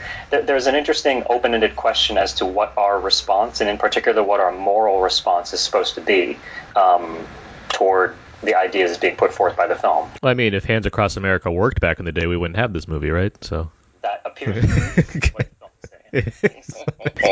that is the failure of America. If it ended, what was it, poverty and homelessness, like if it just solved the problem by raising all the money. References definitely didn't age very well. Mike, that shirt either. Mike, do you like that this film and Climax both start with a kind of television set explaining something and having on the sides of it various videos and books that give you a hint of what the director's main influences were? I made that association immediately, and all the better for it. Although I know, prominently Chud and Goonies. So what do you call it? An orgy of evidence that this takes place in the mid '80s. How about that? We didn't. The right stuff. We didn't talk about the opening, by the way, the cold open of this movie, which I think is really well done. Like, I think it's a nice, like, little self-contained piece of work there. Obviously, it has implications for the rest of the film, but I really like the setup. I like this kind of. The framing is great. I mean, there's something about the slope. Throughout this one, there's a lot of slow push-ins on. There's, from a technical standpoint, this movie's excellent. I think there's so much great work. It's such a. And I think it's clear its filmmaking craft and shot selection is matured from Get Out. Easily. And it was no slouch in Get Out. But yeah, and I'm sure revisiting this film, you'll see plenty of other little hints, connections, other things that represent doppelgangers or what have you that are just scattered throughout, giant Easter. There's a lot of, we could talk about all the references in the movie, but we don't need to get into that. But The Shining was one of the huge ones for me, especially there's a shot where like they come up the stairs and you see the dead two girls sitting there. It's like, yeah, that's right. That's right there. But no, I just want to mention. Saying, it would be really rewarding upon second or third viewing, not only because of all the Easter eggs, presumably, but also because of all the Easter bunnies, right? Yeah, exactly. Nailed it. But there's a lot going on that I think really works from a visual standpoint, as far as why to me it felt so unnerving because of how precise everything seems to be. And when you start with that opening music with those slowly pulling away from and seeing all the rabbits in the cages, I was already deeply unsettled. And I used to have a pet rabbit, and they're pretty cute. And so you made rabbits scary for me. That's good for you. That's an accomplishment. Well, even like it's been a banner few months for rabbits with the favorites. I've talked a lot about like font and font sizes in opening credits these days, and mainly since Batman v Superman, where it had like this artsy like title in the bottom right corner, and it's like ever since then I like movies that are just like, here's the title square front and center in the movie, giant red letters, and that's what this one does. So I'm like, yeah, we're on the right track already. It's pronouncing what it is when it comes to something that it feels like it has a scope that it wants to cover, as opposed to like trying to hide it practically. Any other thoughts on us before we kind of wrap up and start moving on here? I feel like they didn't make proper use of the very unsettling imagery of scissors. Okay. Because they essentially function like knives, and there isn't a lot of like snip going on, which could be really unsettling. I don't know. If you really were Americans, I feel like you'd get a hold of some guns. But in terms of, in addition to the general absurdity, this is what I mean by Jordan Peele being kind of playful and knowing that he is. The idea that this entire race segment of underground people decide, hey, the time has come for us to start a revolution and take over the world. Does everyone have their scissors? There's something just like strangely absurd about the whole thing that left me disappointed, because I wanted to see like people getting stabbed with scissors, not scissors that could have just been knives essentially. But yeah, it was definitely a horror movie. There were obviously some good deaths, but it still veered away. It even had quite a few, like, from the perspective of the person dying, so you didn't even get to see the impact kind of deaths. I will say that, yeah, I mean, we do see the scissors used in some instances, not specifically as, I mean, well, I guess there's one with Red using them as scissors, but I mean, and Anna's pointing this out to me as well, there is an implicit danger with scissors. I mean, and as she pointed out just now, kids, you tell kids not to run with scissors. Like, there's the idea of scissors being a weapon. You get that imagery of that is, I mean, the poster itself was like, this just seems dangerous to me. Golden shears. I'm alarmed by what this could mean. Like that seems scary to me. But even then, there's also the duality of scissors. They're two blades attached together to each other. I mean, there's a lot there. I mean, it's, and there's some sound design as like Red keeps putting them up and being like, what if I cut something? Like I think it's more compared to like a chainsaw, where it's like if you bring a chainsaw into a movie, you're probably going to use that chainsaw. Scissors, I think just the danger that comes from seeing them or knowing that they're around to be because it's mundane that they're scary. Yeah, they're like a household tool or weapon, It's essentially or medical, yeah. Scissors, yeah. I would also. Everyone has a pair of scissors in their drawer. Yep. I would also add, as far as the absurdity goes, of like everyone having their red jumpsuits and scissors, golden scissors, ready to go. I like. Yeah, it is fun. I like a lot of that. I like that there's, the way that the tethered have been kept underground is an escalator. Like there's like, it makes no sense, but it's just like there's an escalator that's going down, which is implicit, which has plenty of things implied in itself as far as descending into the underworld or what have you. But I like that it's just such like a sledgehammer way of telling you this is how this works. There's an escalator that goes down. Like that's ridiculous. That's like having a giant hole that you put a plug in and that stops the world from blowing up. It's things like that. Like it's fun to me. Anybody bother to look up Jeremiah 11:11? Oh, I've seen it plenty of times between reviews and just looking it up. Yes. What is it? Right here. It's therefore, thus saith the Lord, behold, I will bring evil upon them, which they shall not be able to escape, and though they shall cry unto me, I will not hearken unto them. I mean, it's ominous, to say the least. But I've heard the 11:11 thing before this movie. I've been very well aware of that being this kind of weird phenomena where people see that all over the place and can either go crazy or just imply certain dread. 11:11 a lot. Like, I can't tell you how often I'll look at the clock at night and it's 11:11. Yeah, it's a number that has a lot. There's I guess probably numerologists probably go well into the meanings behind it or what have you. In the same way that that's Joel Schumacher, but with the number 23 became a huge thing. I mean, you can do that with a lot of numbers, but yeah, I know 11:11's always been one that's had its own sense of meaning to it, and this movie certainly plays off of that among the other things it tries to play with. And we haven't even talked about kind of the biblical implications that this movie could have, but I don't think they're not there. Just I'm not one to delve into it. A movie a couple years ago called 11:11:11. Probably. I would be surprised. If we run the gamut on horror titles, I'm sure that's come up at some point. It probably stars like Eric Roberts or something too. I'm gonna look it up. If it stars Eric Roberts, that's 100 points for me. Any other thoughts? One last question. Yeah.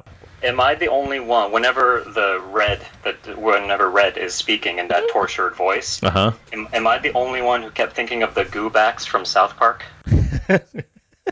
Anyone remember that episode? I love South Park, and I am not finding that reference in the back of my head. Darn it. The people from the future. That is one of my favorite episodes, which I've only seen once, I think, and that's how well it stuck with me. But it didn't come to mind watching the movie. But yeah, I'm certainly mind immediately. Chicken sandwich. My thought on, because I was just more impressed that this is a voice that you have to use, and it's so scary to me, as far as how you're using this performance, right? Especially because there's, even as you learn more about the tethered and how they don't speak essentially, and you think about what's gone on in her life leading up to this moment where she can barely speak anymore, and which I guess comes from just all the pain and suffering that's come from being in this world, eating only raw rabbit, and I think that first monologue she gives is terrifying as far as everything she says about how Adelaide had her family versus how the underside of things is much worse. I mean, she talked about having a breech birth above,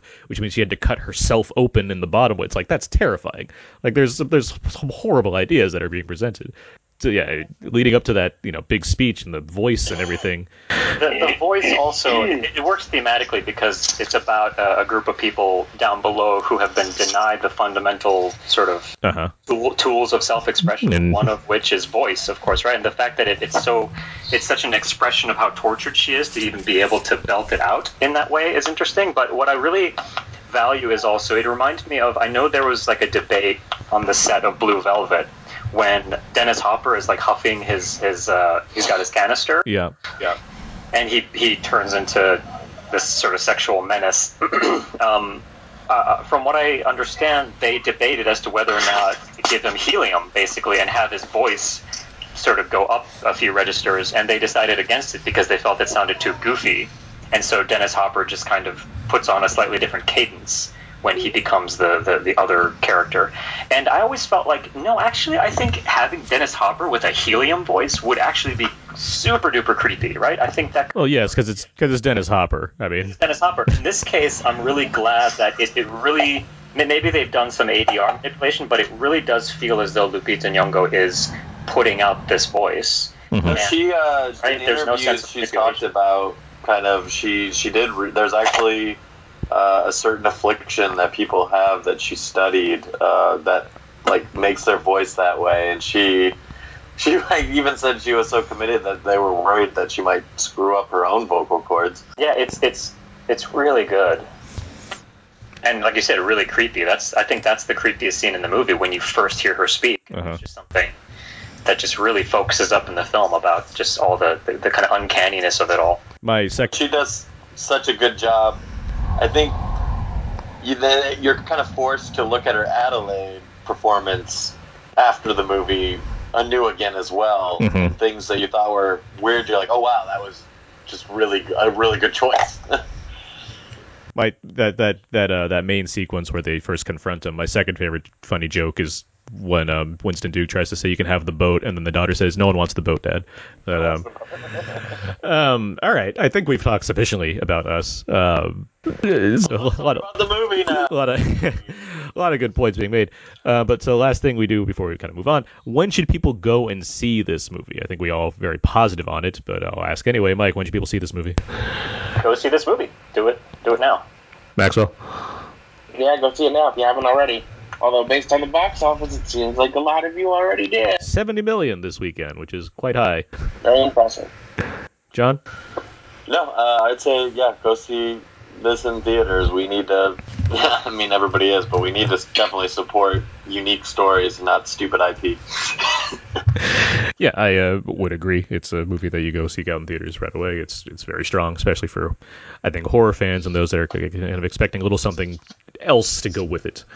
But yeah, and also you can go to it. I mean, it probably is a little like more traditionally horror, but I think non-horror fans shouldn't be too scared of it. No, I would agree. I would say the same about Get Out, as far as there's enough in the rhythm of the film that kind of keeps you having a fun time watching this unfold, in addition to just kind of having some unnerving moments. I guess there are a few you might have to turn away. Even then, it's kind of restrained as far as how much bloodshed there is in this movie. I mean, there's a lot. There's off screen. Yeah, there's some cutaways that I think are effective in the moment.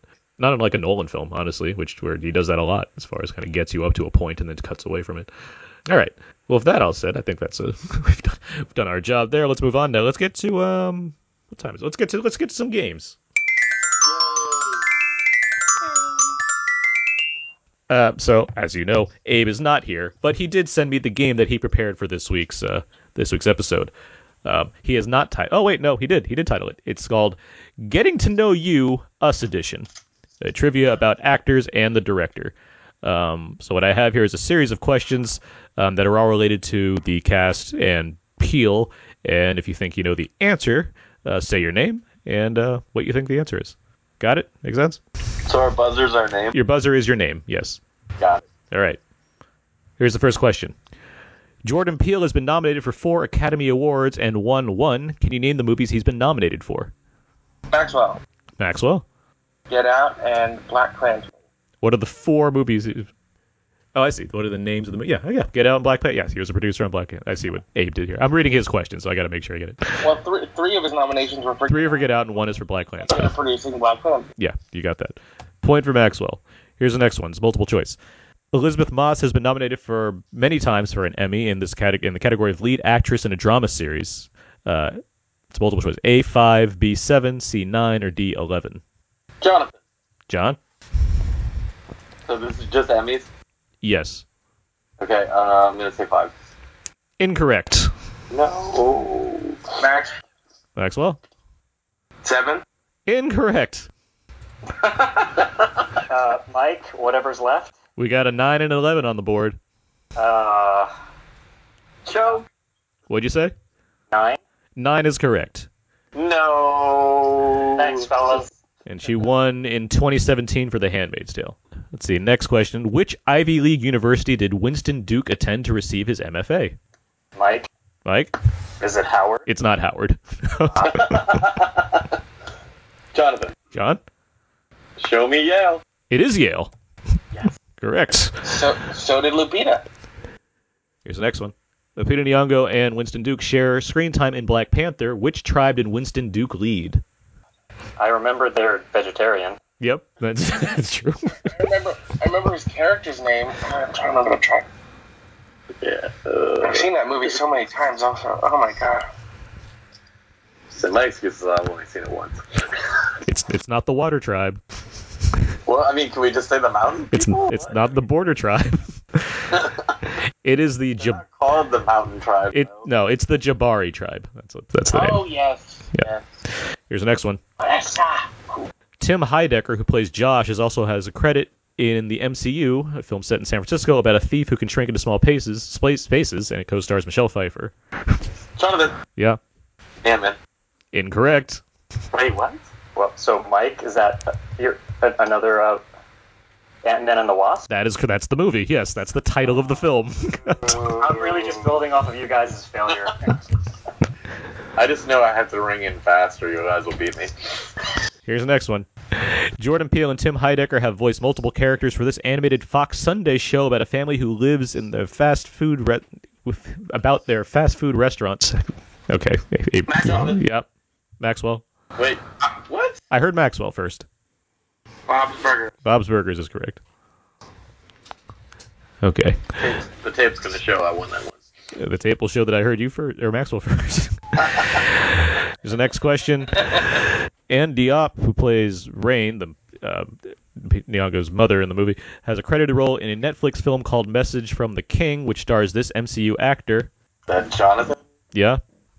No, oh man, this might look like bad. I rescind mine. There's a second clue. This actor is the lead in the highest-grossing Marvel movie domestically. Mike? Is it Black Panther, Chadwick Boseman? That is correct, yes. I'm glad I didn't answer. I knew I was going to screw it up. I had it. I should have just guessed that. That was my guess. Oh well. Here's the next one. Before Yahya Abdul-Mateen broke through as Black Manta in Aquaman, he had a small role with his Us co-star Elizabeth Moss in this TV series. Maxwell? Handmaid's Tale. It is The Handmaid's Tale. Here, 2 more. And I'm just here for the top of the lake question. 2 more. Lupita Nyong'o voiced and did motion capture for her character in The Force Awakens and The Last Jedi. What is the name of her character? Mike? Damn it. I don't think that's right. Sorry, my headphones keep dropping out, so I couldn't hear, but it's Maz Katana. I think someone else said it first. No, I was good. It's yours. That is correct. Here's the last question. As an actor, what is Jordan Peele's highest-grossing movie? Maxwell. Huh? Keanu? Incorrect. I would have been like, what is it, Ben? It's not like he has some unseen cameo in Get Out or anything like that, is it? The hint is it's an animated film. Oh. Is it Wreck-It Ralph? Incorrect. At this point, I'll be surprised if you get it. It is Captain Underpants, the first epic movie. Oh, yeah. Wow. Oh, yeah. Well, the scores are in. Jonathan, you are in last place. Mike, you gave in second place. And Maxwell, you are a winner this week. Whoop, whoop. What do I get? Respect. I have enough of that already. I needed the respect more, damn it. I will happily give you half of my respect. I don't want your pity respect. Someday, Aaron. Someday. Well, that was the game. That was Getting to Know You, Us edition. Let's move on now. Let's get to feedback. Feedback. Feedback. This is where we go over the various questions and answers on our Facebook page, facebook.com/OutNowPodcast. We asked a number of questions to our listeners. They gave us answers. Then they gave us questions that we can answer. But first, let me get to our polls. Polls, because there's one that I forgot to address 2 weeks ago, meant to address last week, forgot again, and now I'll finally get to it this week. We had 2 questions. So with our polls, we always put 2 movies against each other. We ask the listeners to vote for the one to save, and the other gets erased from existence entirely. So 2 weeks ago, in honor of the kind of 90s buddy theme and Sam Jackson of it all, we put The Long Kiss Goodnight against The Last Boy Scout. Where would you guys go between those 2 films? Long Kiss Goodnight. Same. Wait, so that is a tough choice, but I would stick with Long Kiss Goodnight, which means Last Boy Scout gets erased from memory? From existence entirely, yes. Existence. All right, then. Yeah, Last Boy Scout. Sorry, no. Long Kiss Goodnight. They're both Shane Black films, or scripted films, anyway. Oh, man. I have to abstain. I don't think I've seen either one. Okay. I'm going to go with Long Kiss Goodnight because I'm rooting for a Gene Davis comeback more than a Sean Wayans comeback. Damon Wayans. I would go. It's tough because I think I like Tony Scott more than I like Rennie Harlan, but I do think I think Sam Jack. I think they're both a lot of fun in that movie. Regardless, the poll came out to 51. It was close, 51% to 49%. Long Kiss Goodnight wins, putting Last Boy Scout out of here. So the poll for this week was a Hollywood Doubles edition, and we have Adaptation versus Bowfinger. Between those films, where would you go? We have a Spike Jonze joint versus Steve Martin and Eddie Murphy in a Frank Oz picture. I like that there's hesitation because you would think like the avant-garde adaptation might easily win this compared to Bowfinger, but I think Bowfinger is quite clever. I think they're both pretty good films. Adaptation's more unique. It is more difficult than one might expect. Wait, Charlie. Sorry, I missed the first movie. What was the first movie against Bowfinger? Adaptation. It literally is that. Oh, that's easy for me. You know that's easy for me. It's Adaptation. Yeah, I know you're a big Charlie Kaufman guy. I mean, Charlie Kaufman's a brilliant screenwriter, and that film is exceptionally clever with great performances. Yeah, it's his like most fun movie. Bowfinger is like maybe the last great Eddie Murphy movie, and Steve Martin's a joy in it, and Chubby Rain, and I don't know. Mike, you have a weigh in on this? I'm gonna keep Adaptation just because I feel like it has more utility for me, like moving forward and in a classroom, things like that. Mm-hmm. I'm gonna go with Bowfinger. Yeah, I'm at Adaptation, I guess, but it is very close in my mind. I was surprised at myself. I was like, wait, I don't know which I would choose initially when I put this up there. That said, Adaptation. Yeah. It's hard. It's hard. That said, Adaptation did lose out to Bowfinger, 36% to 64%, which I was a little surprised by because I like neither of them were huge hits, and one might register more as far as as kind of a, I don't know, like an art house film that you'd figure. But regardless, Bowfinger won this one. Chubby Rain lives. Sense that like Charlie Kaufman's kind of fading as far as a full movieography. Yeah, but when was the last time you heard anyone talk about Bowfinger? But people are still like, Eddie Murphy! Well, that's our polls were this week. Now let's get to our questions. Got all these questions here. Here's a simple one. Favorite films about evil twins, doubles, or doppelgangers? And feel free to jump in if you have any answers as well. Philip writes Kagamusha. Alan has Bill and Ted's Bogus Journey. Jason has Raising Cain. Chris has Evil Dead, Bad Ash, so I guess Army of Darkness. Todd has Basket Case. Tyler has Muppets Most Wanted. And Jeffrey has Twins. Their favorite. I'm a big fan of Enemy, the Villeneuve film. I think it's terrific with Jake Gyllenhaal. I'm going to go Lost Highway. Uh-huh. Any others offhand? I have nothing to add. Right. Yeah, I'm coming up empty. Okay. Next question. What are your favorite home invasion style movies? Philip writes Panic Room. Mike has Mother's Day. Alan has What About Bob and Scream. Justin has Arachnophobia. Scott has Frogs. Todd has The Ref. Tyler has Don't Breathe or Hush. Jerry has Hostage. Chris has Mother, The Strangers, and The Clockwork Orange. And Jim Dietz, friend of the show, has Funny Games, The Ref, and One False Move. Well, I did 2 Funny Games earlier, so I'll just stick with that. I'll double down on Funny Games. Funny Games is certainly the most upsetting home invasion movie that I've watched. I would add maybe You're Next. Yeah? Which I like. I mean, we could practically count Scream. Yeah, well, Scream was mentioned. Yeah. I was gonna say, I didn't say this earlier, but I thought, I don't know. For me, I'm curious whether Scream was my entry into horror because I could not handle horror as a kid. Uh-huh. And I'm kind of curious whether Jordan Peele's movies are going to be kind of that easier to handle horror entry film for another generation. I think it's the mainstreamness of it that helps. I mean, that and the Conjuring pictures at this point, I would say. But we're also living in the age of PG-13 horror, and these are rated R, so I'm sure there's some other, Blumhouse PG-13 ghost movies that'll... I mean, we're living in an age where genre has become mainstream. I mean, that's what helps, really, too. For sure. Next question. What's your favorite horror villain weapon? In reference to the iconic scissors that we referenced earlier. But Philip writes, if by favorite you mean most horrific use, the bone tomahawk. Tyler writes, the chainsaw has surpassed its practical use and has become even more recognizable as a weapon of choice for some of cinema's greatest horror villains. That being said, I still love the pogo stick killing the leprechaun so much. John, you wrote the phone. With the winky emoji, right? Yep, you did. Justin writes, I have always liked Freddy's glove. Chris has, I was going to say bone tomahawk, so it has to be the bolt gun in No Country. Let's see. Renee has, I'll go with the classic kitchen knives from Psycho and Halloween. Alan writes vampire fangs. Mike has Jason's machete. And Steven writes the sentinel sphere from Phantasm. Iconic horror villain weapons.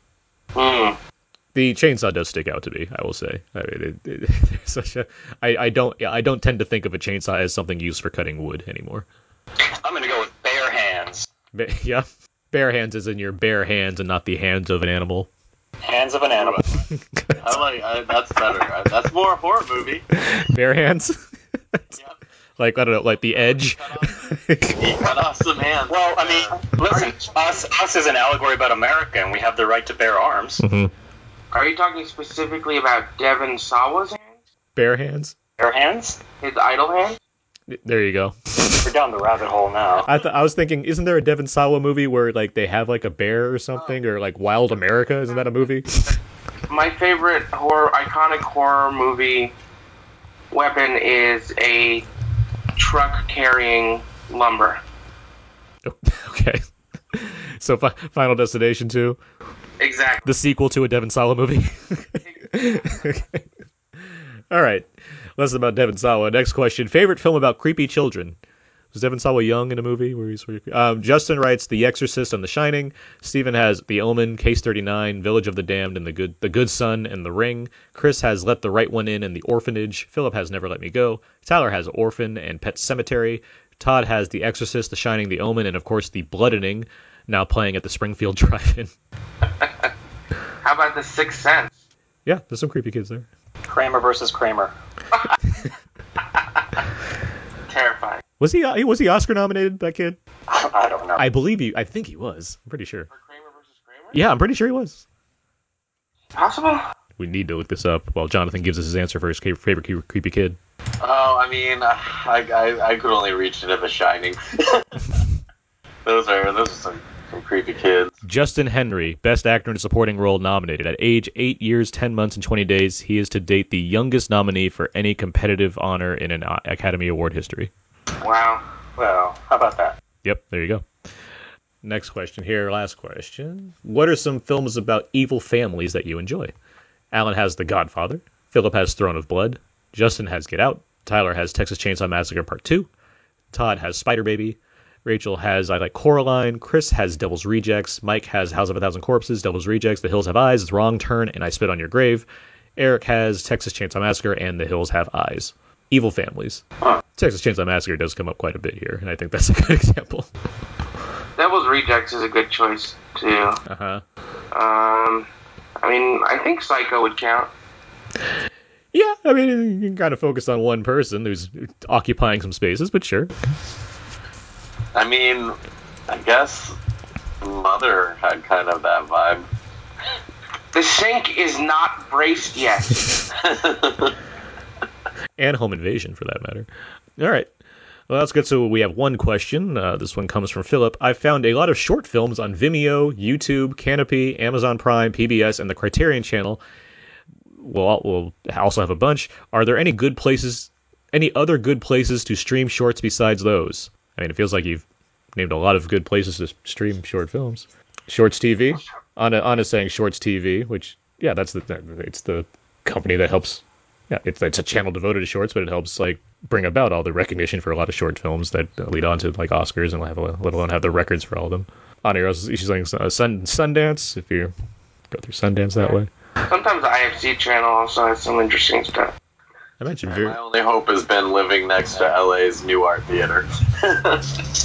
So yeah, you've named a lot out there, but yeah, the Shorts TV channel, yes, that's a prime place to find it because it's devoted to shorts entirely. All right, those are questions. Let's start wrapping things up here. Let's move on to Out Now, what presents out now. These are movies that are coming out on streaming, Blu-ray, DVD, all kinds of stuff this week. First up on Blu-ray and 4K and all that this week, we have Aquaman. Feel free to give a yay or nay to any of these, but I think Aquaman is it's kind of gonzo, but enjoyable. If Beale Street Could Talk. Yay. Yay. Was that your favorite of last year, Maxwell? It was. Yeah, it's certainly on my top 10. I'm a medium yay on that. I enjoyed it. It's very beautiful. Let's see, Stan and Ollie, that was a nice film. It was, let's see, Second Act. That was the Lopez one. Yes, the Lopez one. Capernaum, which was up for Best Foreign Film Oscar. Let's see, Columbus. Columbus and Can You Ever Forgive Me are both on Blu-ray this week for the first time. Oh, I love Can You Ever Forgive Me. Yeah, and it it seemed like it wasn't coming out on Blu-ray because it's weird for the Blu-ray to come out later than the DVD, but... Yeah, that was, I don't know why that happened, but that's, for whatever reason, the Blu-ray was delayed and now it's coming out. And yeah, Columbus was like a big, like, critical hit from a couple years back, and it's getting its first home release at all, so... With Haley Lou Richardson? And John Cho, yeah. It's like Justin? No, John Cho. It's pronounced Capernaum? I've never actually had to pronounce it before, so... I feel like I really like that film. I feel like I've been saying it all wrong. I've never said it out loud, I think. I've just read it. That's what I've been saying. Okay. I was saying Capernaum also. Capernaum, yeah. No. And also, let's see, Life After Flash, which I believe is a documentary about the Flash Gordon movie from the 80s. Let's see. On TV, you have Midnight Texas Season 2.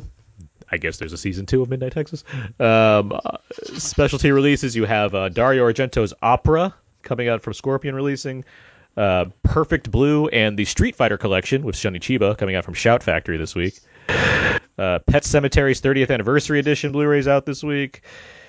And let's see, for a few dollars more, and many of the Road movies with Bing Crosby and Bob Hope, Road to Morocco, Utopia, Singapore, Zanzibar, those are all on Kino. And I Want to Hold Your Hand, I believe is Zemeckis' first movie. That's on Criterion this week. New to streaming on Netflix, you have The OA Season 2 and The Dirt, which is the Motley Crue biopic, which I'm sure is probably terrible.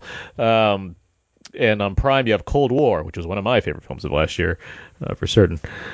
So yeah, that's all streaming. Let's see. Next week's show. Next week we'll be talking about Dumbo, the flying elephant. And last thing we do here, what should people go and see now, and what do you plan to see next? Let's start with Maxwell. What should people see in theaters right now? I mean, it's been a bit of a slow start for me this year, so not to be repetitive, but go see Us. Next, I think I'm going to see The Mustang. All right. John? Yeah, I mean, I'm personally going to try to see Mary Poppins soon. Hey, it's really good. I was a fan of Mary Poppins. I'm going to have to Redbox it. I didn't get to it in the theaters. But yeah, as far as in theaters, I think it's just Us, man. Like, it's been a pretty rough year for movies of interest. My next movie I'm going to see is probably Avengers. Yeah, I don't know if there's anything in between. Shazam. Maybe. Possibly, but yeah, I wish I was a little more hyped moving in, but hopefully there'll be some surprises. Mike, how about you? I am wanting to see Dragged Across Concrete. I wanted to see it in time for today so I could talk about it, but I didn't find time. I think this director is one of the really interesting guys out there just doing basically pure grindhouse. And I'm hearing good things about this next one. So I know there's always going to be some public reservations about any film featuring Mel Gibson at this point, but... Yeah, that was going to say, is that the one with Mel Gibson and Vince Vaughn? Yeah. Yeah. I think from an artistic standpoint, I think there remain to be very interesting ways of using Mel Gibson in a movie. Yeah, I'm not going to do that. Yeah, because of the kind of baggage he brings to a project. I'm not saying it's going to sort of make automatically for compelling casting, but I think based on what I hear and the stuff I've liked about this director with previous films, I'm going to check it out, and I hope it's good. Did he do... He did Brawl and Cell Block 99 and The Bone Tomahawk. Yeah, that one. Yeah, Bone Tomahawk, excellent horror weapon. Well, yeah, I would say Us, certainly recommend that in theaters. And Apollo 11 is just a really good documentary. And Fighting with a Family is still out there. I think it's quite a good movie. Yeah, I like that movie a lot. Yeah. I was surprised how much I enjoyed it. And Dumbo is next. All right. With all that said, that's going to do it for this week's episode of Out Now with Aaron and Abe. You can find more of my personal work at my personal blog, thecodeofzeke.com. All my written movie reviews end up over there. I'm also writing about The Walking Dead, among other things, at We Live Entertainment. My Blu-ray review, I've been doing some Criterion stuff over at Why So Blue. And I'm also on Twitter at Aaron's PS4. Let's go down the line. Maxwell Haddad, where can people find more of you? You can follow me on Twitter at Cinemaxwell. Go check out Be More Chill or Hadestown on Broadway, both of which I'm involved with. Cool. Jonathan Van Dyke, where can people find more of you? I mean, if they want a very random Twitter experience, I'm at Sir John Van Dyke, and that's probably just about it. Mike, anything you want to plug? No, as always, I'm nowhere to be found, so I'm just going to send a shout-out to Abe. Okay. All right. I hope Abe listens all the way through and is delighted for that. And at the very end, he'll think that was worth it. Yeah, I'll tell him there's a treat at the end. But yeah, in no special order, thank you to Mike, Jonathan, and Maxwell for joining me today to discuss Us. Thank you guys for being here. Thank you. Yeah. And that's going to do it for this week's episode. So until we see just how big those ears get, that's going to do it. So until next time, so long. And goodbye. Creep on in, on in, on in.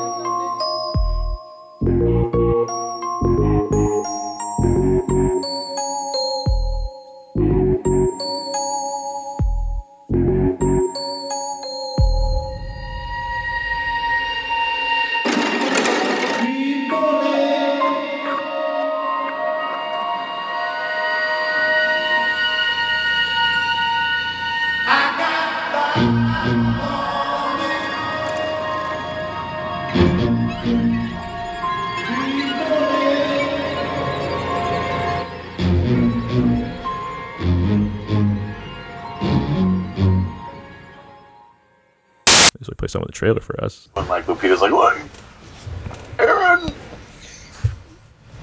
No, I can't do it. That was a good one word. That was you started well. It wasn't bad. She did like a lot of vocal training for it.